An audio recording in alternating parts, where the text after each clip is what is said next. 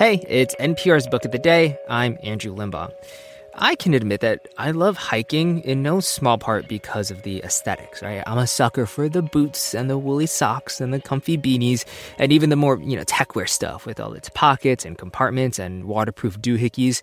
Nick Offerman, the actor and comedian, loves the outdoors for much more elevated reasons. I mean, in today's interview, he uses the very Nick Offerman-y phrase, respite from the rectilinear lines of human construction.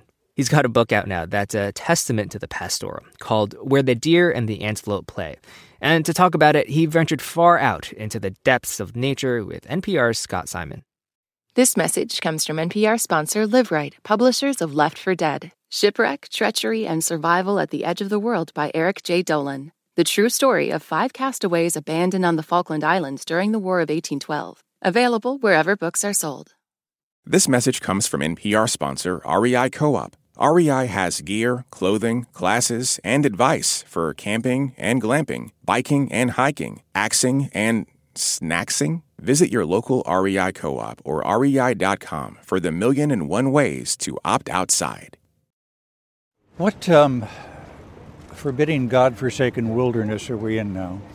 This, I believe, is known as Central Park on the island of Manhattan. Oh my gosh. Wild and untamed? Well, I saw a pretty healthy rat 20 minutes ago. But Please don't talk about our producer that way. You have made a point of getting out in the wilderness. I mean, a lot of people do without it. I grew up in a small town, and that was kind of my pastime, was riding my bike to the creek and going fishing with my family and building a tree house. And I guess I never got out of the habit. I need to get out and look at the creek or look at some trees to keep myself from being affected by Los Angeles traffic or too much looking at my iPhone. What do you find when you look around? What I usually find is solace. I'm not a botanist or a birder, but I greatly enjoy all of the flora and fauna. But I'd say it's more of a state of mind that I'm looking for. I can walk on a trail almost anywhere in any climate and say, what a delightful walk this is. And there I just killed 3 hours where I didn't spend any money or have to shoot at anything. By the way, is that a bear over there in the tree? I don't think so. I think that's a Pennsylvanian. I got to sharpen my eye. A very respectable set of Americans. And some of our best stations in the system, too, I must say. Indeed. You describe going on trips in an RV. That's right. It seems to me that it is harder to get a reservation at a camping ground in your description than it is at a Michelin-starred restaurant. It is. The two are related, and like many restaurants, they don't apparently watch a lot of NBC comedies. You had to sleep in a cold, dark van. Yeah. We didn't know how to successfully get in the first night, and we were left in the cold and the dark. Yeah. I want to stop here for a moment in this rustic, bucolic wilderness with a man talking on his cell phone and people looking at their cell phones. In the shade of a lovely and healthy Japanese maple. Good eye. Yeah. Well, we can look out over is that a lagoon we'd call it? This is the pond, officially. Okay. All right. And those are, the green things are ducks, right? Yep, that's a mallard couple. Oh, you are, really good at this. Well, I got lucky. These are in my wheelhouse. There's a lot of birds in this park that I would say, I'm not sure, maybe some kind of chickadee? Yeah. Could I get you to look into the tree? Tell it, what should we look for? Or is the whole point not to look for something? I don't know. For me, it's part of my therapy and my creative process is I generally don't focus in on things. I'm moreover wander. There's a bit in the book about it where George Saunders and Jeff Tweedy and I. These are your hiking buddies. My hiking buddies. A famous musician with Wilco, and then, of course, famous author. That's right. Yeah. So gather your celebrated artist friends and hit the trail. And what we talk about is the very solace you're asking about. Is it, when we step into nature, is it nature's chaos that gives us a respite from the rectilinear lines of human construction, or is it nature that has the soothing patterns of construction? Is it her organic architecture that actually is medicinal to act as a salve to the chaos of human construction? Either way, I just know that I feel a hell of a lot better after I walk in the woods. Yeah.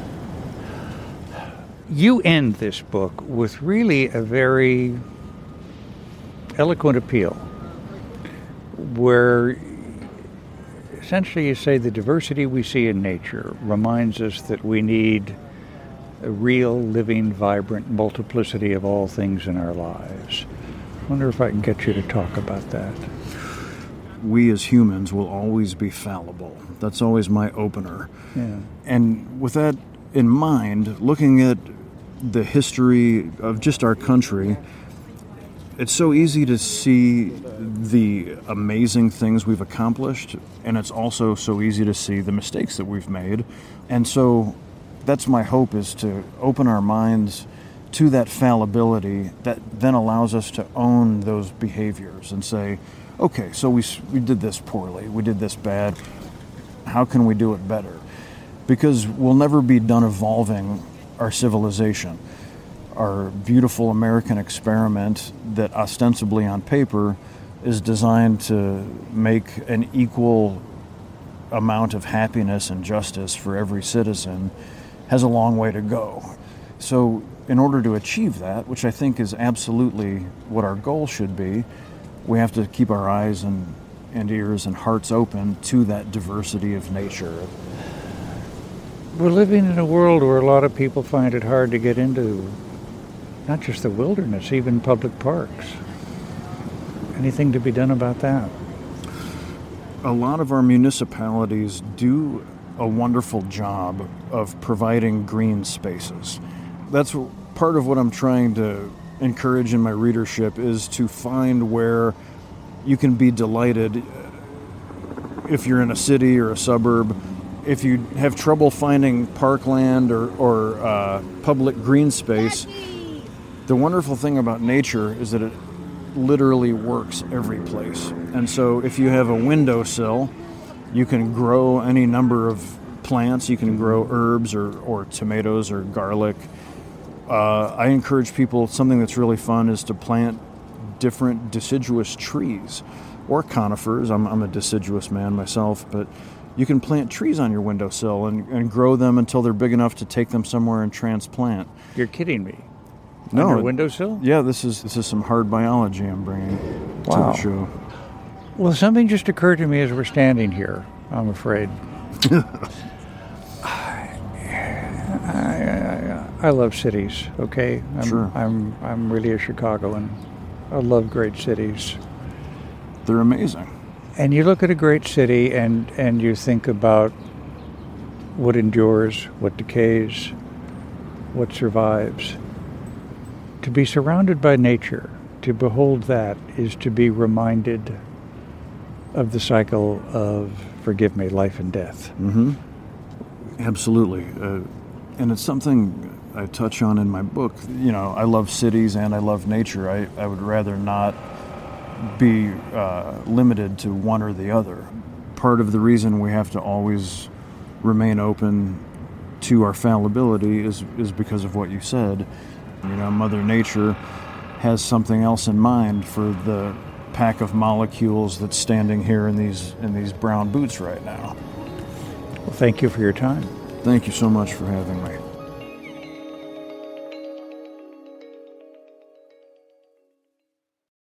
This message comes from NPR sponsor Charles Schwab with their original podcast, Choiceology. Choiceology is a show about the psychology and economics behind people's decisions. Download the latest episode and subscribe at schwab.com/podcast. Support for NPR and the following message come from IXL Online. Is your child asking questions on their homework you don't feel equipped to answer? IXL Learning uses advanced algorithms to give the right help to each kid, no matter the age or personality. One subscription gets you everything. One site for all the kids in your home, pre-K to 12th grade. Make an impact on your child's learning. Get IXL now. And NPR listeners can get an exclusive 20% off IXL membership when they sign up today at IXL.com/NPR. In this country, some truths aren't self-evident. In NPR's Black Stories, Black Truths, a collection of stories as wide-ranging and real as the people who tell them, we celebrate the Black experience for all its soul and richness. Search NPR Black Stories, Black Truths wherever you get podcasts.